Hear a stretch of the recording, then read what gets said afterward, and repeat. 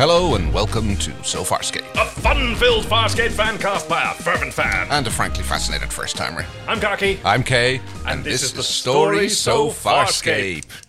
And welcome for episode 421, La Bomba, We're So Screwed, Part 3. Oh, we're so far into the Story So Farscape, 421 already. Yes, running on, well, I won't say running on fumes, because they've still got quite a lot of gas in the tank. Yeah, plenty of fuel in that old bucket. God, I remember when this had come out, and just wondering what... Okay, so there's another episode left? Where are they going to take it from here? Yes. Yeah. Oh. Because, I mean, not to jump ahead of, completely reviewing the episode, it sort of feels like a finale, doesn't it? It does a bit, in a way. I mean, there's still plenty of loose ends to get with, but... All right, let me see. Do I have a human interest segment? I don't know. I mean, I don't know what next episode is going to be. It's probably going to be called Complete Misery or something like that. Okay, well, do you want to put any points on that? No. Because, well, hold on. You have a ton of points. Okay. Let me see if I can pull that up on this device. I'm not entirely sure if that's going to work or whether I need my laptop for that. Well, no, I don't seem to have your score. That doesn't make any sense. Oh, no. Patrons. Well, the numbers are just made up anyway. So. Predictions, that's where it is. Predictions. Grid view. Okay. I'm not getting totals, but you have a genuine fuck ton of points recently because A few very long-term bets came home to roost, I think. You said that Harvey is still around. Well. And you put 300 points on that. And with the episode multiplier from 411 to 419, where it was revealed, so that's 2,700 points. Gee. Did we ever decide whether you put points on John returning to Earth? Because you made that prediction back in... I'm pretty sure that I said that it was Earth, but he wasn't going to set foot on it. And we already talked about that I definitely lost that one. Oh, yeah. Yeah. But in the very first episode we recorded together, you also predicted that he would be going to Earth. Did we sort of sort that out? I don't know. But we weren't doing points then. No, exactly. I'm pretty sure that was already, again, I got a random amount of points for that from you. I'll fill something in then. This has been such a delight, and I'm pretty sure you've retroactively gave me points for that at some point when I was running desperately low. So we have done it sort of timey-wimey before, haven't we? Okay, I think that's I sat down and I thought, okay, I'm going to do the points now. I've promised it several times. Mm-hmm. It's pretty okay. It was pretty up to date, and I haven't really needled you to make more predictions. No, I mean we're running out of episodes, so that's going to be a little bit hard. Breaking it's going to be harder. Okay. I know. Well, it's true. But we have this to still enjoy. We do indeed. And let's see what our listeners have to say about this episode. We gotta get out of here before they realize another lunatic with the wrong number of eyes. Throw a tantrum, destroy the Christerium. Leaving a bomb in an elevator seems unwise. Thank you, Rick from the Delta Quadrant. Oh, Rick. Oh, I recently saw, you haven't heard this yet, but I saw a little message that Rick sent us for the end of Season 4 that I'm really looking forward to sharing with you, where we also learn, I think, where the Delta Quadrant might be. Oh. Well, hang on, Delta Quadrant? That's where Rick is from. Oh, right. Rick from the Delta Quadrant. Sorry, no. And yeah. Okay, yep. Oh, this one breaks my heart. Guess what I did at work today? I wore a bomb in a field of flowers. I noticed you're doing your John voice from the fanfic readings. It's not a double cross, it's a triple cross. It's plan E for elevator, and it has nothing to do with wormholes, despite Harvey's claims. There are sore losers all round, and the crew forget to vote. Thank you, Marky C.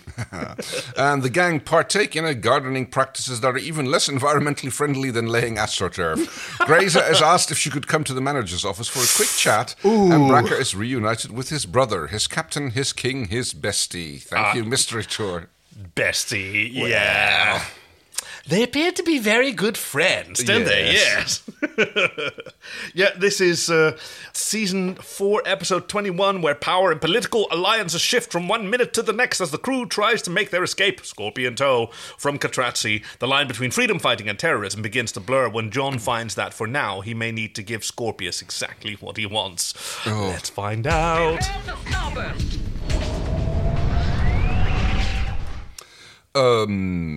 Yes, I also have to sort of find my... Right. Where is the we are link? at this point we usually start talking about what's happening in the episode, right? Yes. Yes. Okay. Yeah, that's what we do. And we do that based on our GIFs. We get another totally quick little recap of what's been happening, just like getting the viewers up to date, including John's bomb threats, Harvey's crypt talk, Scorpius being tortured by Stark, which I have some interesting things to ask about. Yeah. Very valid. I'm looking forward to hearing your particular perspectives on that one. And the little riot as it was being set up, and we end up... Well, actually, we start with the ending of the last episode, where Scorpius is pinning John to the floor, telling him, your plan has failed, and now we must go with my plan. You do not know what you're doing. Yeah, I do, and I'm gonna frickin' nuke you in half for this damn base! Oh, no, we are betrayed. Also, in the flashback was a little reminder that apparently at one point the Scorpius is talking to the Emperor, and he said, I have served you faithfully for 10 cycles. As a spy. I've served you for 10 cycles as a spy! A plot point that is dropped almost as quickly as it's revealed. I mean, we just saw that in the listener synopses. Like, yes, it's a double cross, it's a triple cross. Like, who is working for who at this point? I mean... We don't know. I mean, the override of the loyalties override. We get that, yes. Which happens in the elevator as well. Yes. What the hell's going on up there? We couldn't override their override of our override. Great. Yeah, when I'm thinking, like, when you have in a position like Scorpius, like, you can't really make any predictions about whom he's working for.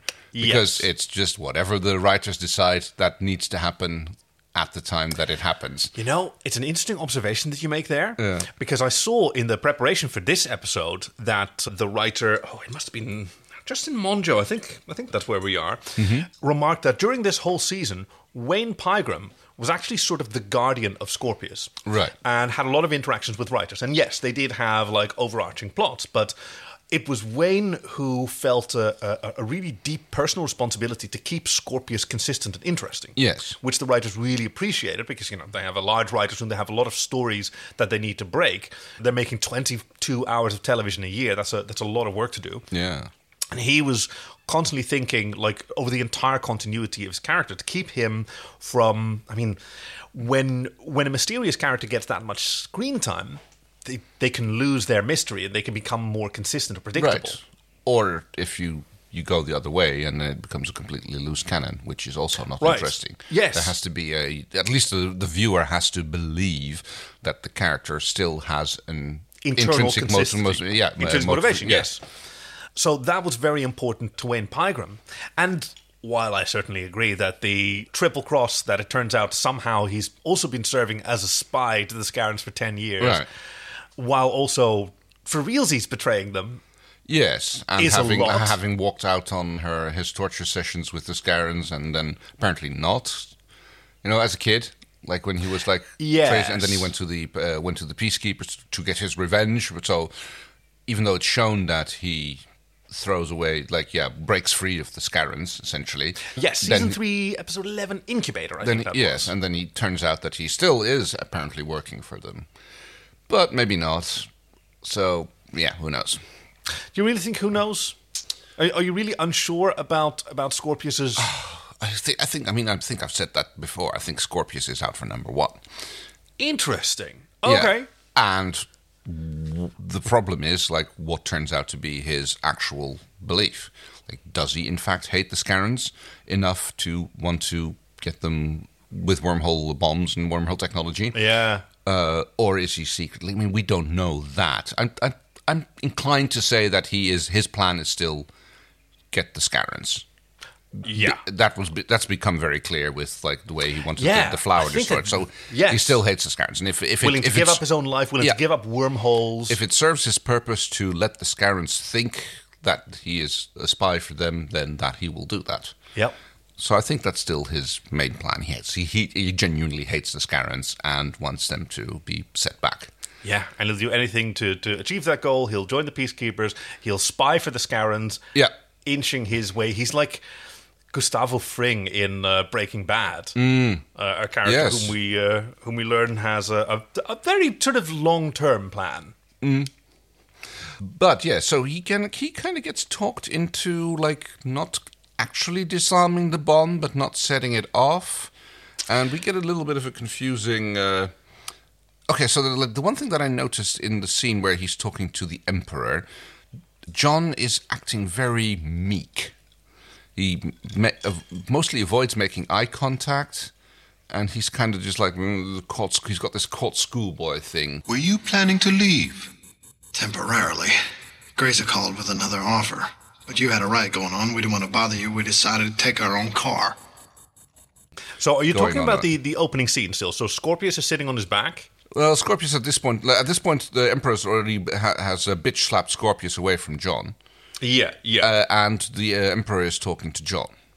I can't remember what they're talking about, but I noticed that John's body language is very, avoidant, very like a schoolboy. Observation. Because he's not making eye contact with the Emperor. He's staring at the ground all the time, and he's being very meek, I'd say. Yes, evasive. Mm-hmm. I think he's thinking on his feet real quick because the Emperor is, Duncan Young does a fantastic job with this character. Emperor Stalik is so reasonable and generous, and I'm so delighted to see that you're safe, and you'll be happy to know that our soldiers have also located your friends, yes. and we're keeping them safe. Also, coincidentally, as they were also nearing exits. Were you trying to leave? And John says, yes, that seemed like the safest thing to do in the situation. And, I'm glad that you didn't, because the automated defense systems would have vaporized you. Right, but Lola has stealth mode, you know. So but yes. Everyone's being disingenuous.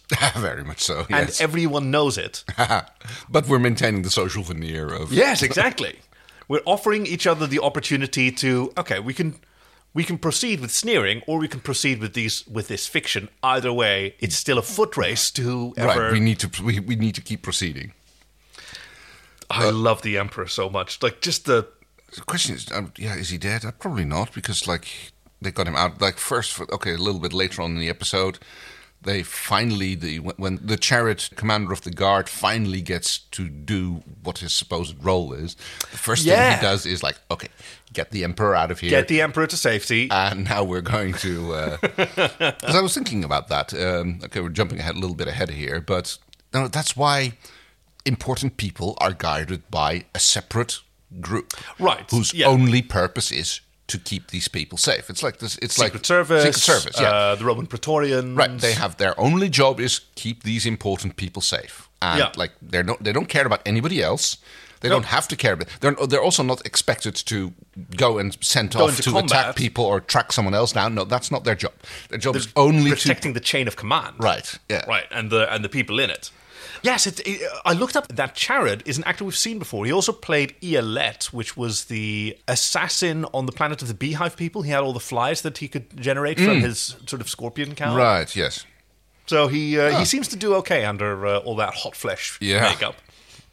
So we have a talk between Dargo, Aaron, and Scorpius, and John.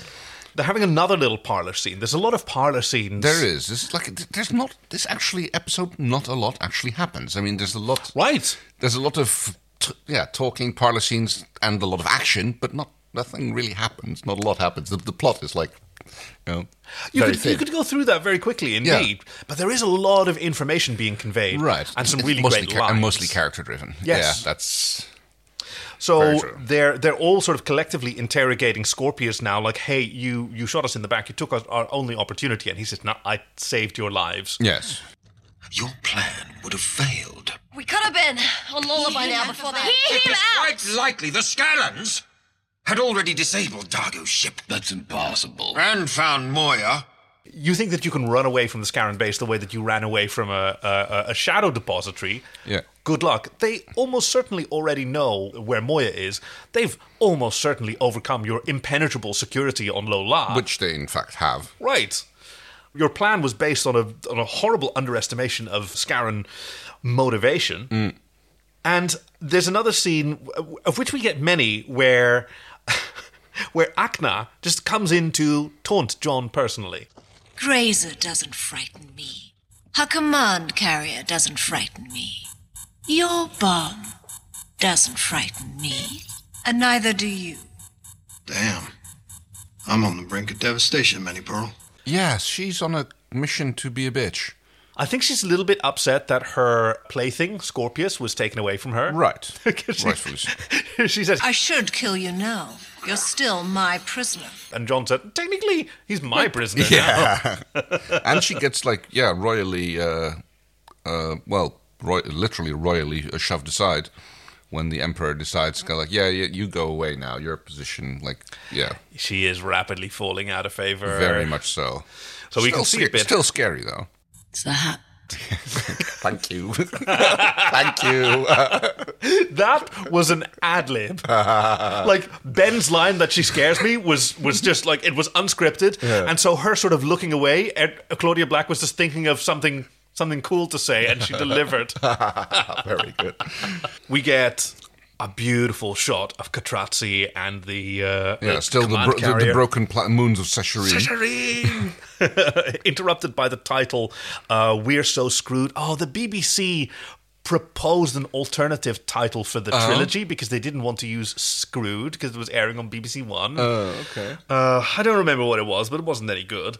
And we see John taking Scorpius aside into a private room that 1812 has buck-checked. Mm-hmm. Yep.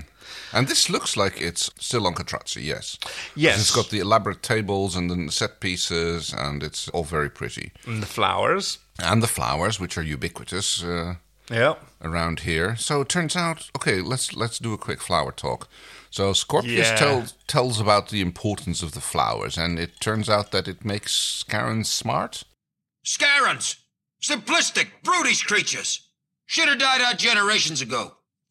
What happens if they eat the flower? Big brains, evolutionarily competitive. Hey, you know Stolik, Achner. And if they don't eat them? Your dog could beat him at checkers. Ha! So I think we're meant to infer that the sort of ruling caste versus soldier caste, the horse-faced versus the flat-faced Scarons, is due to their diet. Right. Presumably during formative years, because right now, any old soldier can just pick up some of these flowers and march down on them.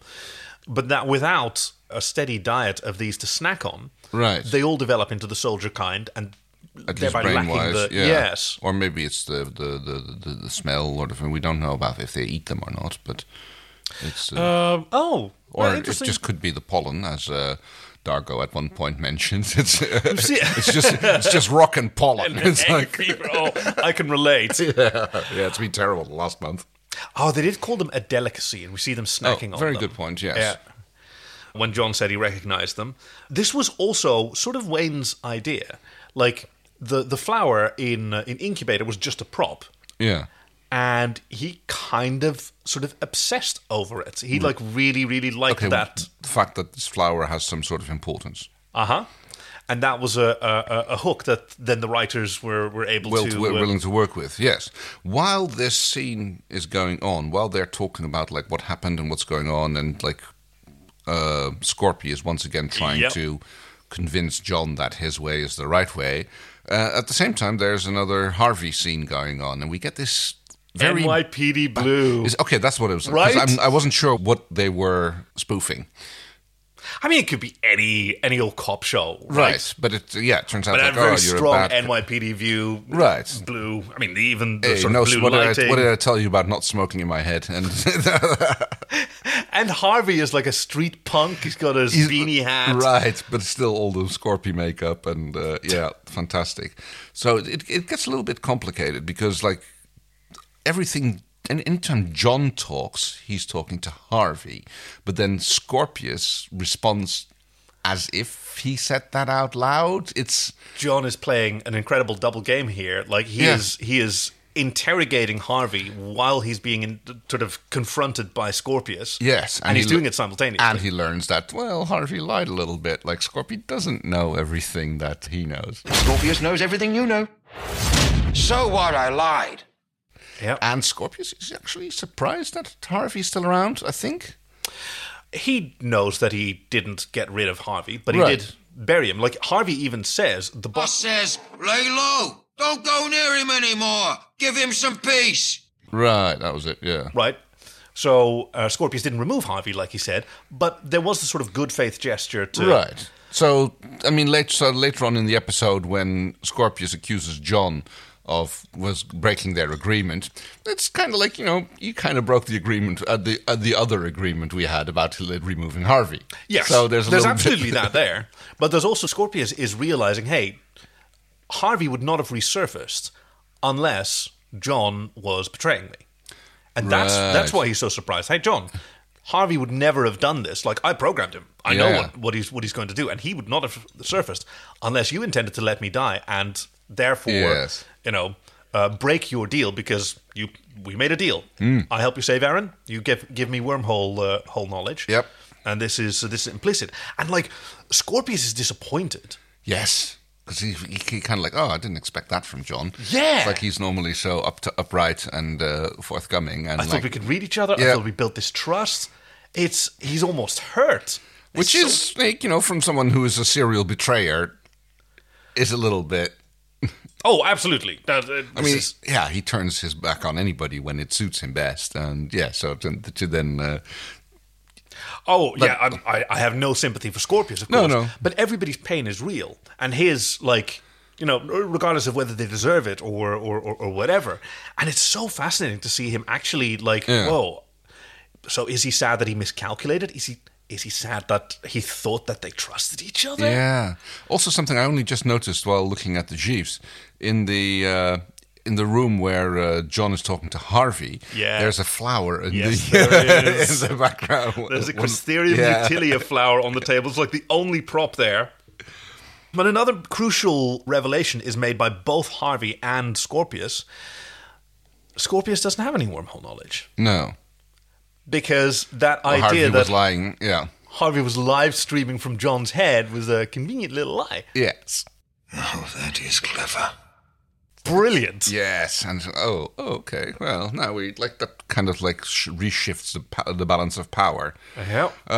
Grazer and Bracca, meanwhile, are on the command carrier, and in retrospect, the first cracks are start. Oh no, actually, it's John and Aaron are there as well. Which is how did they suddenly arrive on the command carrier? Well, John and Aaron said that they were on their way to Grazer, having been invited there when the riot broke out. Yeah. And we'll deliver you there ourselves. Yes. The Scout Transport brings them there. Because ostensibly the negotiations are still going on. Exactly. Because John still has maintaining. John still has people are bidding against each other for the better conditions. He literally says that to the minister. Minister Ackna. Mr. Ackna later pointing, well, the high bid's currently... Because, he pretty much says that wherever. And she doesn't believe him. Yeah, but... Yeah, so they're talking with Grazer, and Grazer is kind of disappointed. Yeah, she's a little bit backed into a corner. Yeah. Because, we don't even see it, but John and Aaron are probably there, asking for the completion of the offer. The offer that they'd received from Graze to begin with was, you'll get a full pardon, everyone totally safe from the Peacekeepers if you just don't give wormhole weapons to them. Which is a really good deal. And the paperwork is already signed, it's already in place. You already have it, you only have to basically come back with the information. Yeah. And of course, they're asking for the rest of the deal, safe passage back out, which I'm sure Grazer would be willing to offer, but there's just no option to, because as soon as they arrived, 400 planetary cannons were aimed at the weak little battle cruiser or command carrier. Minister Ackner informed us that unless you were returned to them safely, they'd fire. Well, they can't do that. To honour the truce, they have to let you go wherever you want. They'll let us go. They just won't let you leave with us. They feel it violates the terms of the agreement. Yep. Once that part of the negotiations kind of breaks down, there's a very brief walk and talk with Bracca and Aaron. Yes. Who goes into the medical bay for a personal matter. Yeah. Yeah. We all get... Could be anything, Maybe you need your salivary glands recalibrated or something. Exactly. We all get itches somewhere. Yeah. Then you want someone to have a look at, this is a weird itch. Should we look at that? And obviously you don't want to pry into that, so Bracca leaves her to it, and so do we. Yeah. Where are you going? That's a medical area. I have something I need to take care of. Personal problem. Let's go. So you need to watch. Wait for it here. Let me just bring that up. One episode from the finale of the season, and still. And that, especially that paired with the final scene of this episode is oh shit. Oh, Points. Spend them, baby. Oh, this is very difficult. I mean, the obvious implication, I would say, is that she has gone in to, and I can't remember what they say about peacekeepers and their pregnancies, because like they can be delayed automatically for a certain time. So but they also have to be reactivated. For the listeners at home, I'm just going to drop the clip in here. Or actually, you are. No, you're editing this one. You are. Oh, I'm editing. Oh, even better. Well, it definitely double doesn't help you because you also don't listen to these episodes, do you? Those of us born on a command carrier can retain an embryonic fetus for up to 7 cycles. And only a surgeon can release the stasis so the baby can grow. So now that... Oh, God. That's what I should have been doing. I should have been putting even more clues in the episode so you could actually listen to our show. So, yes, I mean, like, the obvious options are she's either had the pregnancy terminated or turned on. Activated, yes. Which do you think? Oh, well, I already said that, like, next episode is going to be called Everybody's Miserable. I'll just or Everybody Loses. That might also be a good term. Everybody loses. Sometime. No, wait, that's a different song. But anyway. 4 seasons in the uncharted territories and tormented space really worn you down, haven't you? Like, you can really relate to... It's made me a little bit cynical, yes. To John, where, yeah... Gone were those halcyon days when we sort of asked questions first and went, gee, at the weird aliens. Yeah, and like went with optimism. And now we're going like, okay, how are the writers going to torture the characters even more than they already have?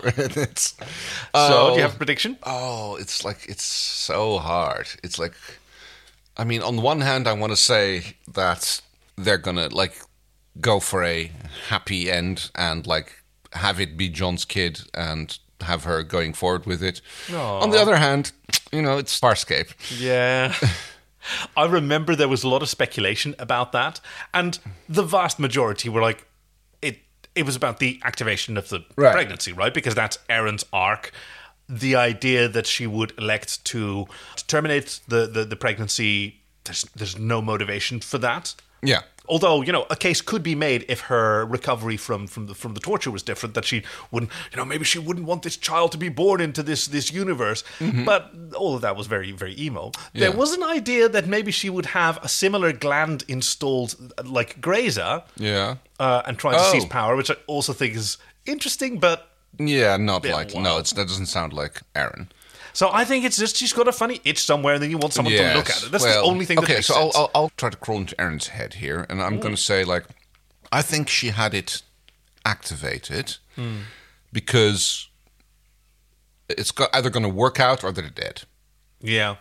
And therefore, this would be an act of her to maybe double down, go all in. And when else is she going to get access to a peacekeeper doctor? Exactly. Like now, make hay while the sun is shining. Yeah, no matter the outcome, if they survive and are well enough, then this is going to moving forward. So that's going to be my opinion. That she's going forward with it, and she had the pregnancy activated. I was on that side when it was new to me, and we were all wondering. There is no question in my mind. She wants to meet this baby. Right, like, yes. She's already been through hell and back. Yeah. And she knows how much she loves it already. It's not even here yet. And there's nothing that she wouldn't do and has done to protect her child. Speaking of parent-child relationships, Dargo has a little bit of a problem with Lola. Du ska hoppista. Everything's working, right? Yeah, it seems to be. Right. Well, let's get the others. Blast our way out of here. No, someone's been in here. I can smell it. Well, the defenses were up, right? No, I don't know what they've done. Maybe filled with the weapons, planted a homing beacon, or a bomb. Drill it. She smells funny. Yes, because the Emperor the Emperor told them to do something to her. I don't know, maybe just deactivate or something. I don't remember what. Emperor, the craft is an eradicator, top-rocked in design. We've gained entry and neutralized its systems. Sentinels are now securing the star charts and the vector logs. Leave no trace when you've completed. I don't want them to know what we know. But They did not account for Dargo's sensitive nose. No. And he knows that, like, something's up. And Chiana doesn't buy it at first, but he goes like, no, we're going to have to do a full system reboot, like boot it up from core memory, and that's going to take about 3 hours. And Gianna asks a very reasonable question, which is, what if it finds something we can't fix? And then Dargo goes, well, then it's Scorpius' plan is the only one left. Yeah. Also, it's like, better to know that than to take a gamble. Like, Yes. It's, otherwise... First step in avoiding a trap is knowing the trap exists. Right.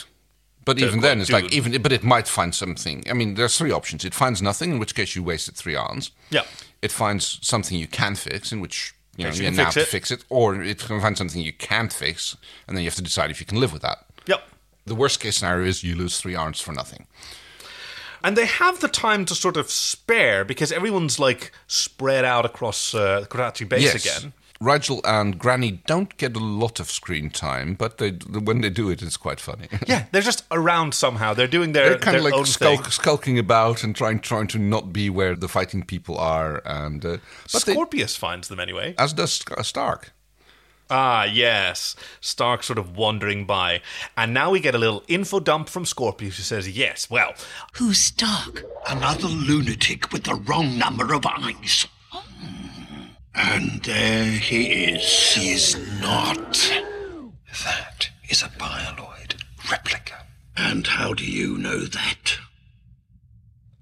Stark would never torture me. Emperor Starlick replaced the real Stark with a bioloid to fool Akna into believing he was real.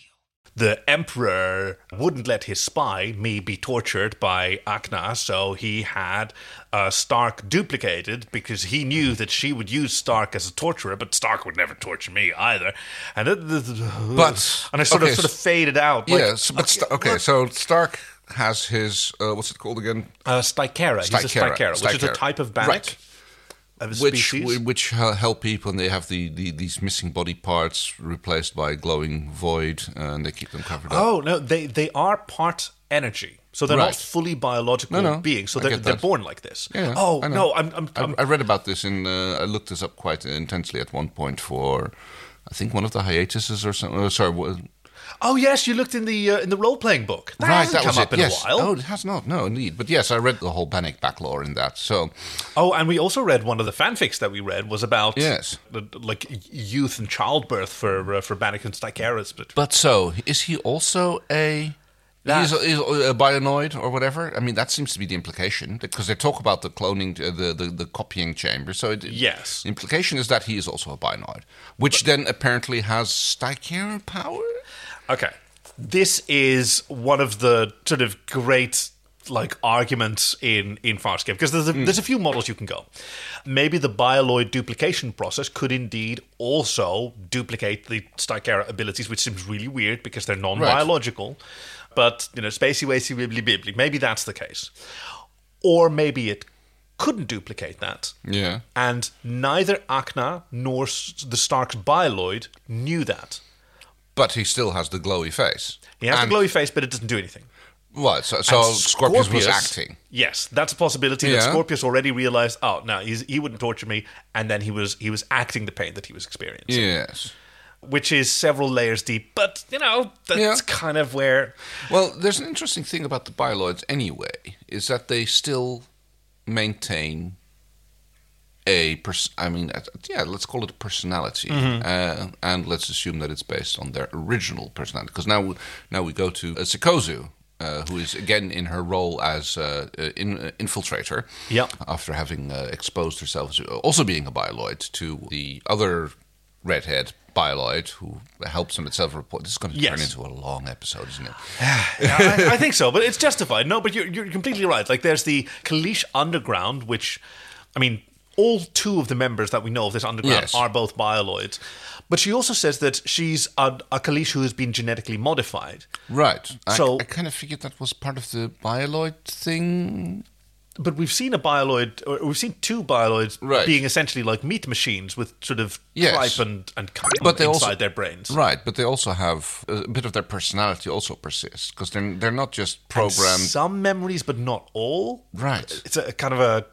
And they have my question still has she always been a bioloid or was she also part? I mean, she can't have been done by the Scarran the same way that Aaron was. No. Because the Scarrans would not have an underground. So I guess Sikozu must have always already been like this. Yeah, so was she created? Yeah. Or is the term bioloid does that mean cyborg now? That you can be regularly born, or maybe like artificial reproduction is a part of Kalish reproduction. Right. We just have no idea. No, but I'd be willing to say that she's been like this. This has always been her, because she was working for the Scarrans when they first found her, so it was entirely plausible that she already was an agent at that point. I have an idea. Yeah. Okay, I have an idea. I don't know whether this has ever been resolved, because there are still canon things of Farscape that I don't know. I haven't read the comics. Oh, fair enough. Which there are, which we may be able to explore at some point. But I can look it up for you. Okay. If you cast some points, does this get resolved or not resolved? Oh, it's clearly not getting resolved in the film stuff. Frel, damn it. Actually, I don't know. I don't know that I remember it. I have not watched... I'll tell you this very honestly. I have not watched future episodes of Farscape since we started this show. Okay. I'll put 500 points on her having always been a plant, because she was already working for the a bioloid, and that she was not secretly replaced at some point. I'll put 500 points on that. Awesome. So, let's get back to this episode, because this is going to be a long one. Look, I think we've actually hit on the most important points already. These plot points get spread out. So, the Emperor is working to keep everyone busy while their escape plan is sabotaged and the bomb is defused. Right. He favors Jennick over Akna, because Jennick consistently displays the competence that he demands. Yes. Captain Jennick here epitomizes the competence I demand. Perhaps you can next assist Minister Akna in her follies. While Akna is increasingly shifting her priorities from pleasing the Emperor to resolving the situation in her favor, yes, so that she gets to replace the Emperor. Oh, is it the Emperor she's trying to replace? I thought that she was trying to replace the other dude. No shortage to her ambition. No, fair enough. So apparently the Emperor is not hereditary, but a power vacuum. Meanwhile, the two redheads are conspiring because, they need the key to the digging elevator, which is... Yes, it had a name, but I'm calling it the drill-elevator. They're in the Rabricator. What the hell is that? Some kind of massage tool? It's a drilling elevator. The drill elevator. I think I wrote it down as... As drill-elevator? No, I wrote it down as some technobabble. Hey, you know how to drive this walk-elevator? I can't even read my own handwriting at this point, but it looks like a Rebricator. Rebricator. Rebricator. I think they say that. I don't know what that means. It's a wonkavator, but I like... That seems fine, yes. Drilling elevator. So it's called a drilling elevator, yes, but it also runs in a shaft at first, because they've already been on this previous episode. But it also has drilling functionality, so I guess it's an escape mechanism? I guess. It makes sense to drill a shaft, but then use the drilling machine as the elevator, I guess, and retain the drilling functionality. It seems like a waste of resources, but who knows? It's cool though. It's a really cool thing where its doors, the entire sort of front corners of the walls just move out of the way, which is kind of cool. And we get a little bit of a will they or will they not be squishified scene going on by that. But yes, the bomb is deactivated. And they realize that, Frel, we have now because the nothing. Yeah, we have nothing. We've lost our ace in the hole. We can't threaten anybody anymore. Yeah, and then it's just run. We're doing Scorpius plan. Are we doing? It's the only one that we still have in play, and we have to act now. And we have to GTFO and get down. So they managed to override the drill elevator. We actually had a little pause here to stop what the Frel is going on when they get into the elevator, because there's one of the redheads there along with the chariot, and we see the redhead getting punched out, and then we really had to stop. Did they just completely forget about the chariot? The chariot doesn't get a close up of being punched out. He doesn't. He also doesn't get a close up of being dragged out of the elevator. You barely see him lying on the floor at one point, and the next shot he's everybody runs into the elevator and they go down. So we thought it was a continuity area, but we can just probably call it an editing room cutting room floor. That's the word I was looking for. I love this elevator. Like, I love seeing all these fantastic makeups and these amazing characters just sort of jammed together into a tiny space, seen from above, not doing anything. It really sort of exposes. That's the scene. That's the scene with the chariot. And it gets even worse with the Scarans. Later on, yes. But just all of our heroes, and now they're all just standing around. This must be what like the green room looks like, or like the snack room after a shoot. Meanwhile, Granny, this is the last plotline, Granny and Rigel have been tasked by Scorpius to rescue the original Stark, whom he still believes is somewhere around here. And Granny goes, oh, that's a great idea. Why? Yeah, who's Stark again? Like, which one was that? Like, he's another like annoying person with the wrong number of eyes. And Rigel goes, but he spent time on Catrazzi. He knows his way around. Yes, because apparently he was like a part of the death rituals of the high-ranking... and that's why Scorpius was torturing him for information to find out where Catrazzi was, because Scorpius did not know. You rescued him prior to that breakthrough. Sorry to stitch you up. No, you're not. And if Crichton hadn't ruined that opportunity, if he hadn't rescued this valuable prisoner from having information extracted from his brain through torture, then maybe things would have turned out different, says Scorpius. And I don't think that Crichton really has anything to regret that action. No, I don't think so. It is interesting to have like a several seasons long mystery just kind of resolved at a point where it is not important. It's not like it's cool. It's cool that we find out, but we have other things to move on with, and that's Farscape, baby. It's kind of like I think it's a 6-book slow burn that Charles Stross sets up in one of his books. So in the first Laundryverse novels, he talks about like paperclip audits, and like 4 or 5 books later on, it turns out why paperclip audits are important, because like if 2 paperclips from the same box can then be are psychically linked or something, can be used to like mystically find out where the documents are that they're clipped to, or something like that. Hey, listeners at home, I want to hear from someone who has never heard of the author Charles Stross or the Laundryverse, the Laundry Files novels, and who just heard all those syllables spill out of Kay's mouth with such confidence. It's going, whoa, because I love all these scenes with all these people jammed together. There are too many. There are too many really diverse and interesting characters like jammed into these shots to really take them seriously, because they sort of bleed the edges of each other's reality a little bit. I guess it gives us a really good feel of how these people have melded together, rather than being antagonistic towards each other and like barely tolerating each other. They are now more or less operating as a unit, which we get to see for essentially the first time. I don't think we see this many people in our room at a time at any point. One of the writers, I think it was David Kemper in the Visual Companion, talked about the secret to Farscape's success is that while we understand that certain aspects are silly and comedic, we write them very, very seriously. And conversely, like when we get really into it, it's kind of ridiculous. And you've got to enjoy that as well. I mean, we've talked about that literally before, like how certain very dark things have been really funny, and it's like, when they're playing it for comedy, and you're saying like, this is really, really dark. It's like, yes.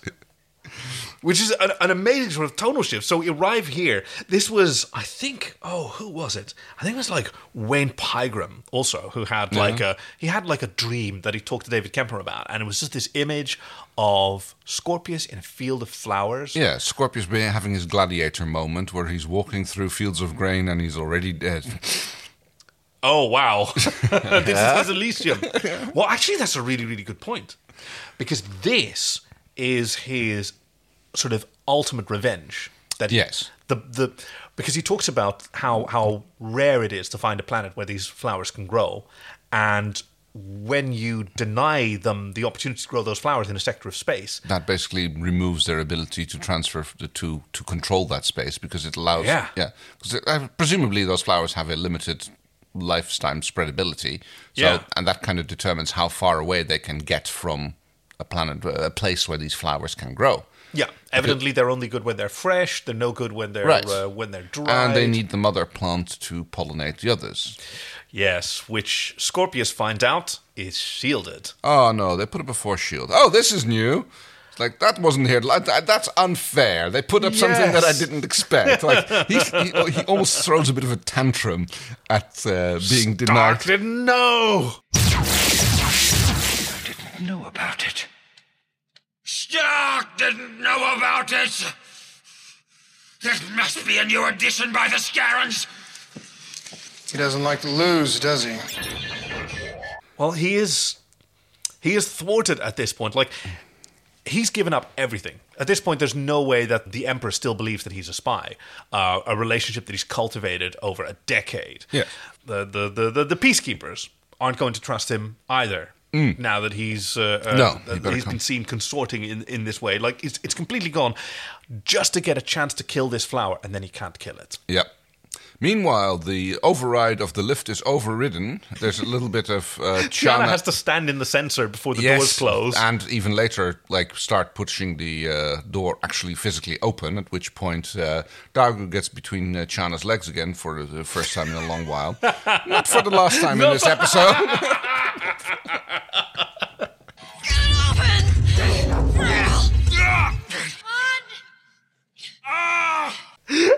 Then we get a scene of Scarran soldiers, the horse-headed guys with these fantastic gladiatorial helmets, Standing in the elevator. just sort of sniffing, and one of them takes a sniff and like looks at one of the other ones. I almost wanted like one of them to like lean over to the mirror and kind of like pop a zit on their face or something like that. And we come back so often; it takes so long. Because in the meantime, the crew is setting up in the flower garden. They're like discussing what are we going to do. They're going to come down. There's nothing we can do. We're going to hide between the flowers. And at which point, Sikozu reveals that she has a superpower against Scarrans. Am I wrong, or we failed? No, there is a way. I am not like normal Kalish. She can like do something that creates something that kills their heat gland and kills them. But there is a cost. Well, it's not really clear what that cost is, made clear. I mean, she doesn't really... Well, she says... If the Scarrans were to learn there are others engineered like myself, they would kill millions of innocents to root us out. If the Scarrans find out that this exists... Right. Then, yeah, and everybody agrees, like, okay, we won't get captured. We won't allow ourselves to be tortured. So it's like, basically, death pact. Like, if we get death before capture at this point, that's what they all agree to, yes. We're not going to be tortured again. Agreed. And Sikozu accepts it. Like, she has enough trust with them that she believes them. And, like, this is entirely true for John and Aaron, who have plenty of experience with the Scarrans and, don't want to be captured again. We Tiana will as not well. be tortured. Hugh agrees, which is interesting that she then later votes against throwing the nuclear bomb down the shaft, but because that kind of like is an extension from this, but never mind. The fight between the Scarrans as they arrive is like, they built this whole thing up of like, oh no, the Scarran super soldiers are coming down, and they step into the room and Sikozu does her little thing. She floats up.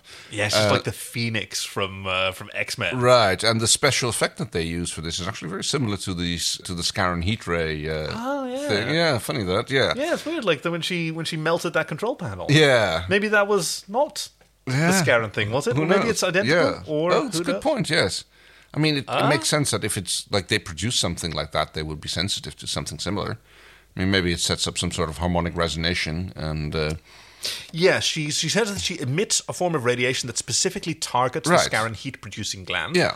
And she says, do not look upon me. Which especially not you. Don't look at Scorpius. Yes. Maybe very wise. Maybe your tissue should not be trusted in this vicinity. But the fight is over in seconds. Scorpius has a pissy fit, like slapping at some of the flowers as he is made to abandon. I know. He's just whacking flowers with his gun. Yes, he is he is feeling very put out here. And you know what? Look at these gifs of John looking at Scorpius. Yeah. There is a plan forming in his mind now. Oh, yes. I'm pretty sure that this is the moment where John realizes, like, I actually fully understand where Scorpius is coming from. I can understand his frustration, yes. And now I know how I can manipulate Scorpius, how I can solve my problem. Yeah. Oh, meanwhile, Rigel and Granny have found the Bioloid duplicator, and they wake up Stark, who looks at Granny and says, "Oh, you're green." Oh, thank you for noticing. It's so nice. Yeah. You're green. How lovely of you to notice. She's so delighted. Other but they Stark interrupted shows by up. evil Stark, Yes, Wingbeard Stark. with the long hair. Is nothing sacred? You want to deal with Stark? You're gonna have to deal with me. Who gets... apparently Granny is a dab throw with her meat carving fork. Oh, beautiful. She just, tosses it, her third eye goes red, and she just, kind of spikes Stark straight through his mask, actually. So that's a pretty good throw, then. Yeah. Into his bio brain, And he spits out again, comms. things are rapidly resolved. Yes. And we head to, I think this is the last plot point, which is Grazer has decided to go out in a blaze of glory. Ma'am, what are you doing? Pursuing honor, Captain. We're at peace, under truce, and vastly outnumbered. And about to rewrite the course of history. Yes, she has been making preparations. She's been bringing the command carrier to battle stations. The Emperor is even pleading with her, I think performatively, see reason, don't do this. Obviously there's no way to survive. We're still operating under truce. Yes, while at the meantime his second in command is telling him, we've got 400 guns trained on him. Yes, but also we have, okay, I've instructed everyone, Peacekeeper Command will find no fault with our self-defense. We are fully prepared to destroy this this command carrier, but not as an act of aggression, and it'll be flawless. Yeah, we're not going to fire first, but as soon as you shoot, then we're shooting back. Yep. Yeah. And everyone has been we've set up our appropriate escalation of force. So this room that they're in, that Braca and Grazer are in, that looks very similar to the one that was used for the scene where we see Sikozu running over the windows and breaking them, and it seems like they've replaced the windows and put a couch in instead of a command. Okay, console. let's talk about the couch, because you're right. That was an unrealized reality. Remember, Yeah. where I think it was Crichton was still a peacekeeper. Yes, that's the one. Yes, and she was a rebel. But they put a leather sort of chaise longue in here. It's maybe it's like a psychologist's couch. It's like. But it's right next to the... It looks like the TARDIS console. I know, it's weird. What is this? And on the other side of the window, there's some sort of starfighter. It also looks a bit like the room. It's Prowler. It's a Prowler. It's like the command center that looks over the Prowler bay. Which they probably also used for the when they were experimenting with wormholes and the wormhole ship. Except it was painted a little bit more white at that point because it had to be scientific. Well, science is white, tactics are black. Yes, fair point. And Braca steps up to the plate. I've actually got this written down as setting up a mutiny.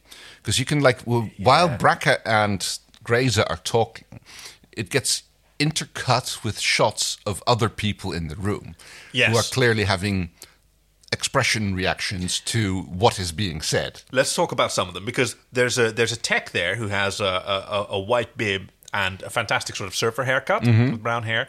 And there is, I swear to God, Peacekeeper Guy Fieri. He's got a ring beard. He's got frosted tips. Okay. I'll find that GIF and send it to you. You've got the guy who's wearing the grey thing. I guess is this the surfer dude guy you were talking about? Yeah, yes. He's the tech. He's got the bib. Right. And then a little further on, there's a peacekeeper. It's kind of like whatchamacallhim light. You got one with a hat. He looks sort of Johnny Depp. I was going to say moustache. he looks a bit like a light version of Crace. Crace Light. Oh yes, it is a similar hat. It's a little bit squashed, but here's Peacekeeper Guy Fieri. That's the one that I'm talking about. Oh, so, I always see Guy Fieri with blonde hair, more blondish hair. But no, I see what you mean. Yes, it's great. Grazer goes we're going down in the blaze of glory, reclaiming honor. Yeah, we're going to kill everybody and we're dying because she's bleak. Her gambits have all played out and she is lost. Yep, because she's had her life reducing thing to get her boob glands activated or something. Yeah. and she's basically gambled everything on being able to pull this stunt off and come back with either wormhole technology or a peace treaty.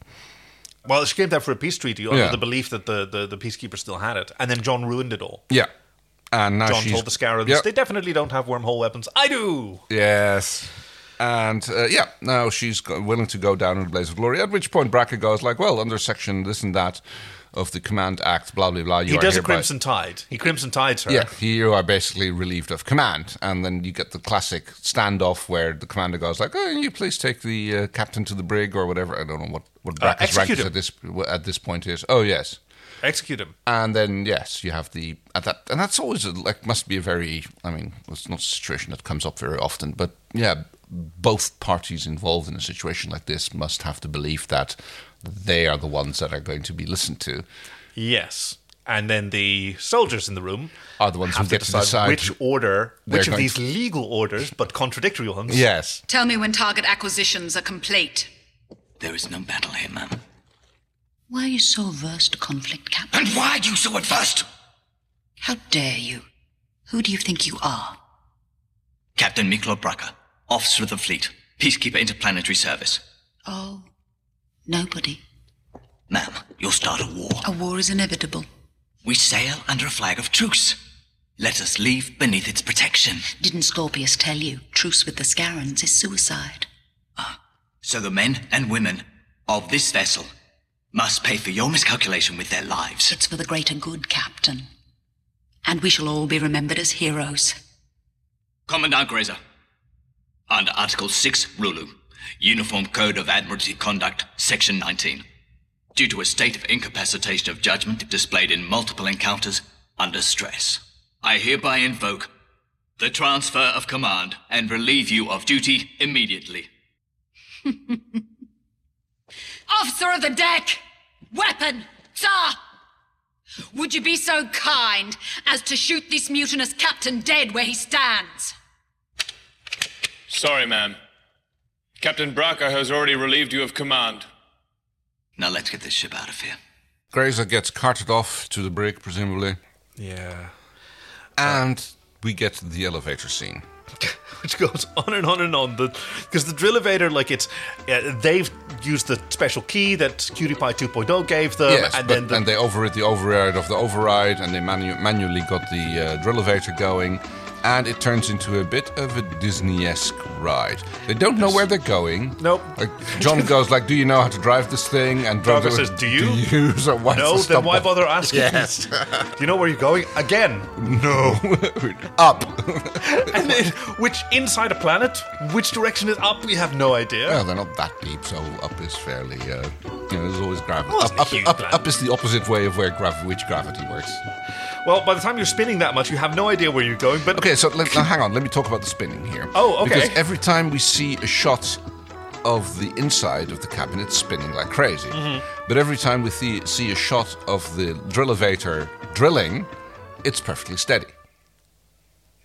Special effects are done months after shooting. It's possible that it was intended for. I follow you, but I also understand they probably did an animatic when if it's spilling, you don't recognize that it's the same elevator, so it's got to be standing still. Fair.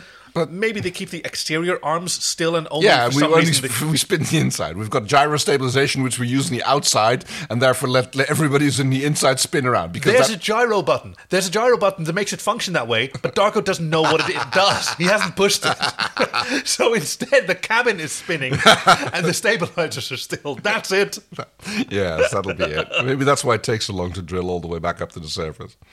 And out of all the sort of exit points on the entire planet, they end up in the Emperor's chambers. In the conference room, which is filled with chariots where they do what you described, competent priority setting, get the Emperor to safety first. Yes, which is immediately what happens. They manage to shoot at the drill elevator for a little bit, but it's a drill elevator. It's pretty strong. It's pretty impervious. Hand weapons aren't really going to get anywhere.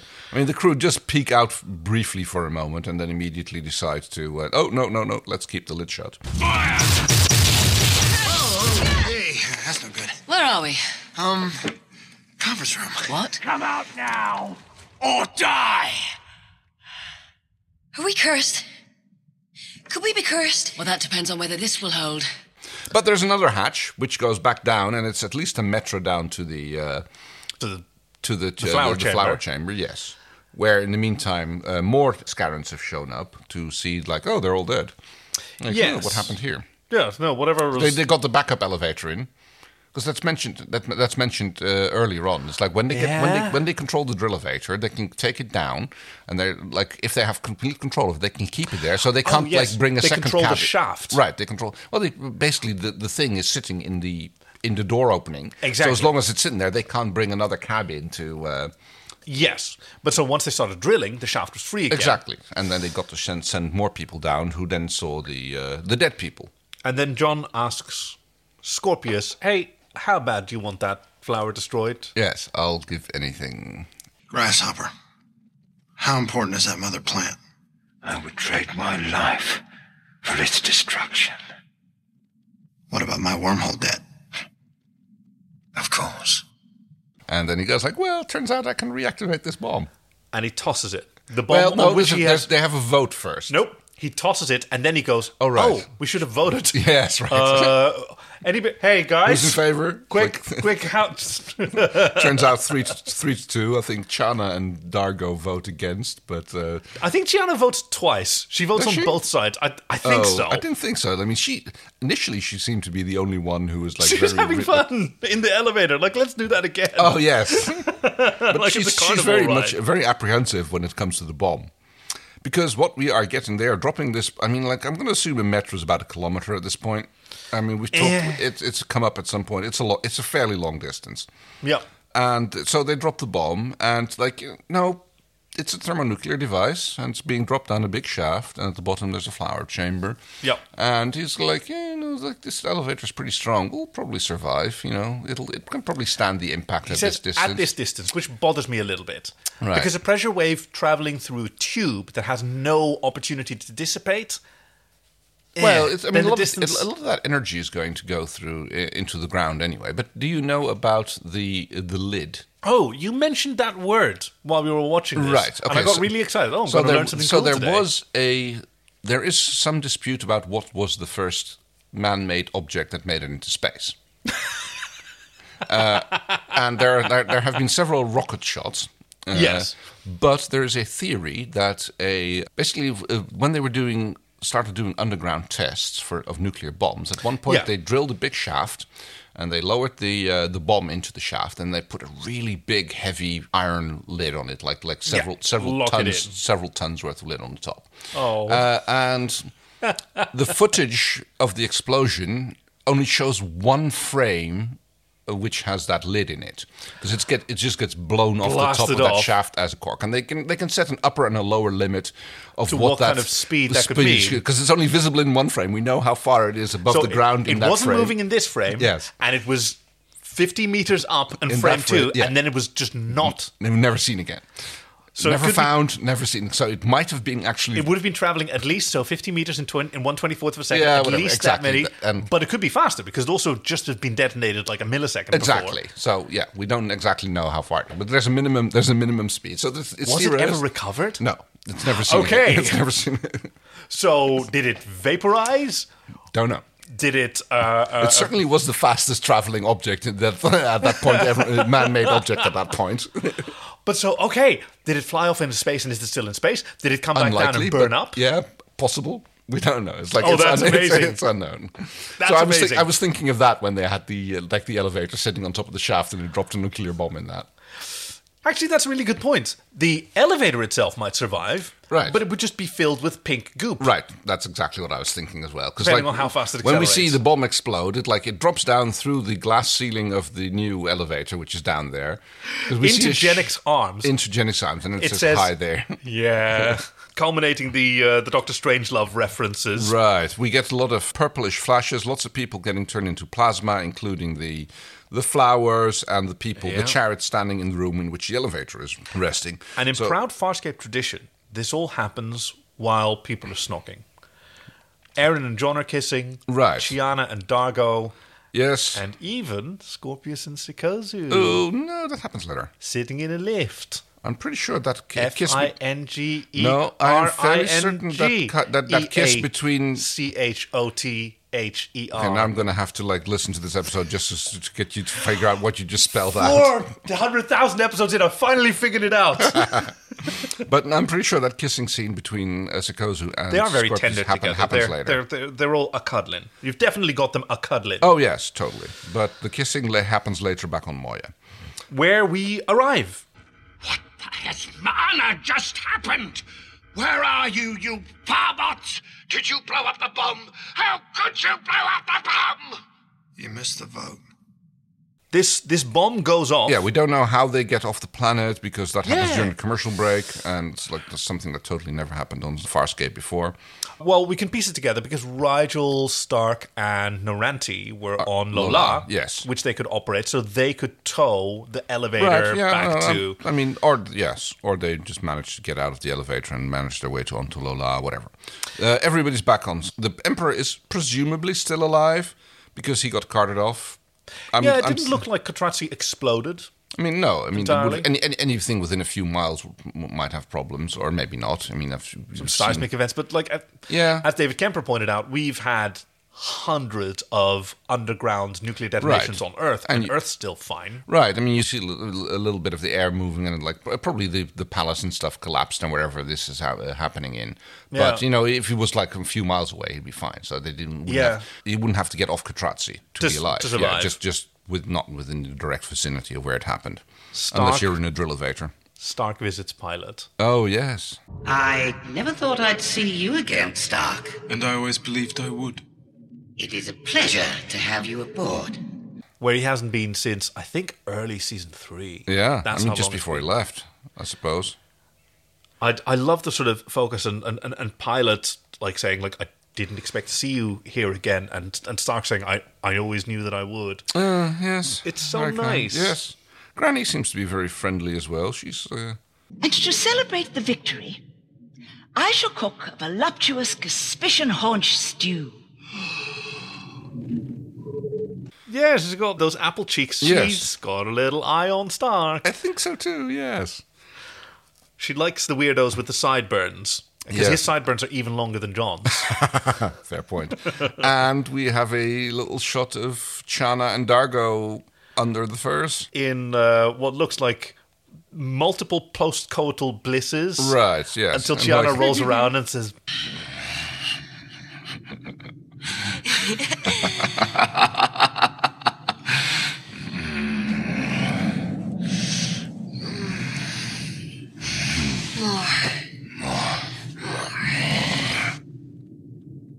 More. Yeah. More. And he goes, okay. Then. That's when we get the kiss between Sikozu and Scorpius. Where he is at first holding back. He's sort of reluctant, And then I was almost going to wonder if this is going to turn into a shadow repository scene here. Because we know how Scorpius' sex life kind of works, or can work.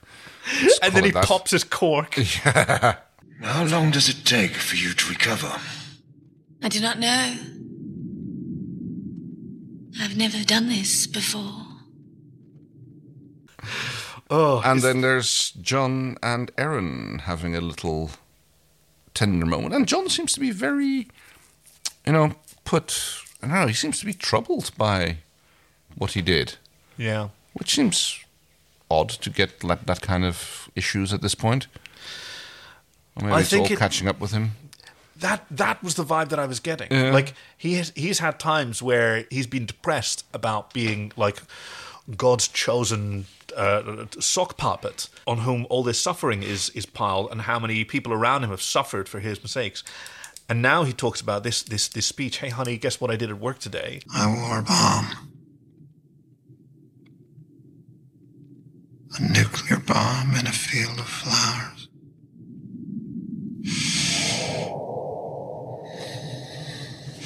I could get lucky. Tomorrow I could have a bigger bomb. I could kill more people. Maybe they'll be innocent people. Children. Maybe.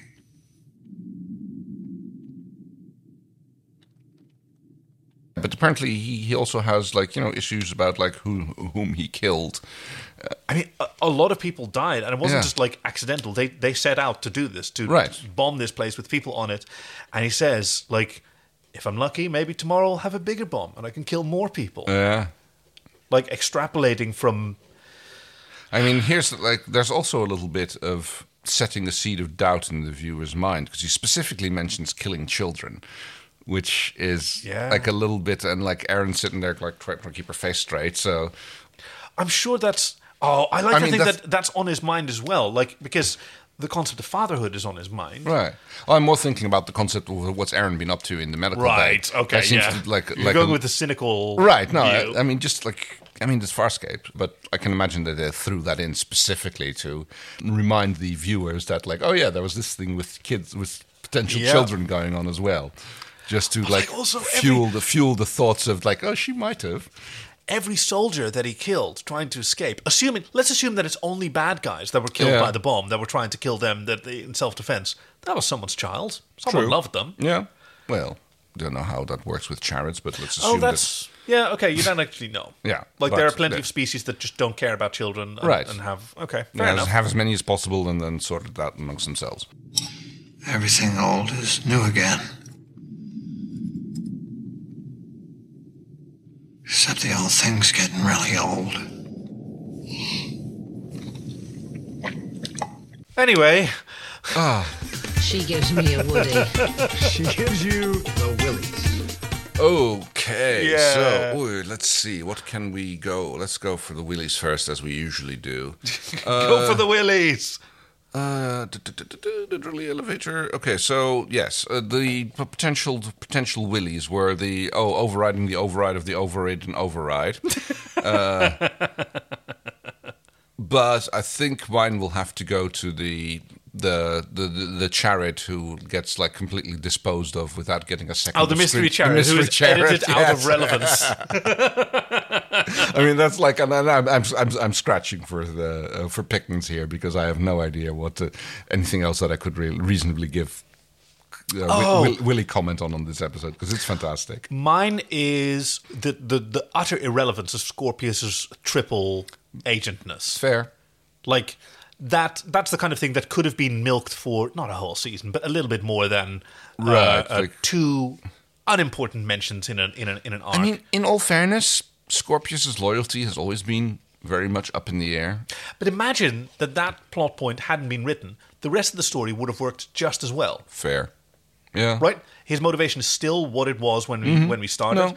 Like, that moment of doubt was not necessary at all. Even his betrayal of his mates, stopping them at the end of part 2, would have still been completely consistent if he didn't believe that he was secretly a spy. Yeah, I guess it gave it a little bit more tension into what we could be expecting in the next episode. So that's actually something that I would either want more of or less of. That's why I'm going for that. Right, yes, because it's kind of a bit of a throwaway thing just to create a little bit more doubt and tension and potential talk on the internet. And again, that kind of rug pull is very Farscape as well. Very true. Oh, Woodies. I mean, I like Granny's aim with her carving fork. You can see that she's a dancer when she moves like that. I think that my Woody will just have to go to Wayne Pygram on this episode. Oh yes, good choice, Kay. Because he just pulls it off in all the ways. He is Harvey. Has so much to do. I was thinking about all the things that I liked. I liked the scene between John and Scorpius. The scenes between John and Harvey. The way he's like. The way his focus is when he's on killing the flowers, even though he's never told anybody about this, like this has been his focus, his intent to coming here, to destroying it. So it's the worst thing he can imagine doing to the Scarans, right? So I guess it just boils to not Scorpius, but just Wayne Pygram for carrying this. Oh well, Kay, that's amazing. I fully agree. Because, I mean, also knowing how much responsibility Wayne Pygram has carried for keeping Scorpius interesting, doing so very successfully. But that's not my Willy. Nor Woody. even are the helmets worn by the... Woody. Woody, very good. Is it the Scarans in the elevator? Scarans in the elevator. And one of them... Did you fart or something? Because that elevator ride, it was 20 minutes of silence, and then just standing there. They're not even checking their weapons or anything. They're just sort of kind shuffling their feet, looking around, like, I should have brought my phone. Then it's kind of like it's kind of like a Mass Effect elevators. Elevators take an awful long time, don't they? And that's the story so Farscape.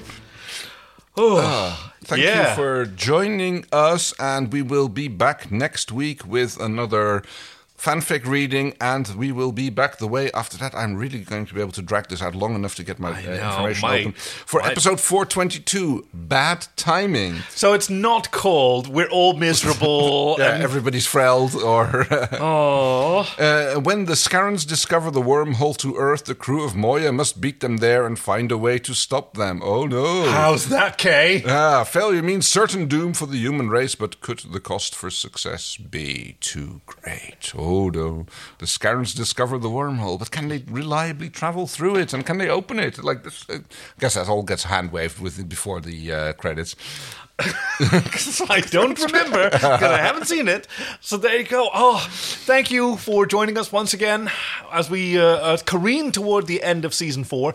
Now, I honestly don't know whether there's still an opportunity for people to send in synopses, because after this, of course, we are going to discuss. We're going to have the season finale, but I know, but we edit in advance, so we record and then. Before the episodes come out. That might be like for the miniseries. There might still be the miniseries that you don't know about. Yes. But we actually haven't discussed like the timing of that. No, but 422 definitely no episodes anymore at this point. Like that's already going to be by the time this airs. 422 is already going to be recorded. Yes. Okay, that's how math works. Yeah. Hey, actually, we can discuss this on air, which is a weird thing, but I sort of feel like the So Farscape listeners, they're our family and our collaborators. Things, Do you want to do a season 4 retrospective before we go to the miniseries that you don't know about? Yes, I think so, because that's probably okay. Let's see how your answer changes when I ask it to you again next episode. Because I assume that there was a fairly significant amount of time between the end of season 4 and the miniseries. A frightening amount of time that none of us really enjoyed. And that I have cruelly joked to many people I would make you experience, but I won't. Don't worry. No. Presumably, there was like, I don't know, maybe a year or more, I guess. I mean, probably was the existence of miniseries already known or announced at the end of season 4? Nope. No, that's what I think. At this point, where we are right now, Farscape fans expected a season 5 because it had been announced. Oh, okay. Yeah. Right. Okay, that's, double cruel. Yeah. Mm-hmm. Okay, yes. If they'd already announced season 5 and then that didn't happen, then like, oosh. Because that's how, like, at the start of season 4, like, hey, 2-season pickup. So we're getting a season 4 and a season 5, everybody. Yeah. Oh, cruel. Yeah, we're going to get into that more next time. So we'll see if you're left with the same kind of sort of languid enthusiasm. So let's take our time, or if you want to just really see where it goes next. But thank you for joining us. You can certainly check sofarscript.com/links, where if there is still an opportunity to send in your synopses, we would absolutely welcome this. This goes out to, by the way, everyone who's ever sent us one of these wonderful synopses. I think like we've read almost every one, except for like I think a few technical mishaps and a few timing issues. So if you have anything up your sleeve for a remaining episode, please check and let us know. The Farscape Patreon is there as well for those who want to show your appreciation for the years that we've spent voyaging through the uncharted territories together. Thank you so much to everyone who has shown that support. There's dozens, hundreds of people, many of whom we've named, but some of whom have come up so recently that I can't even remember them. Thank you so much. And we will give you those gifs, my solemn promise. What else do we have on there? Fanfiction, I think we've got mostly magazines from here on out, but most of all, thank you for joining us once again. I'm Kaki. I'm Kay. So Farscape, so good.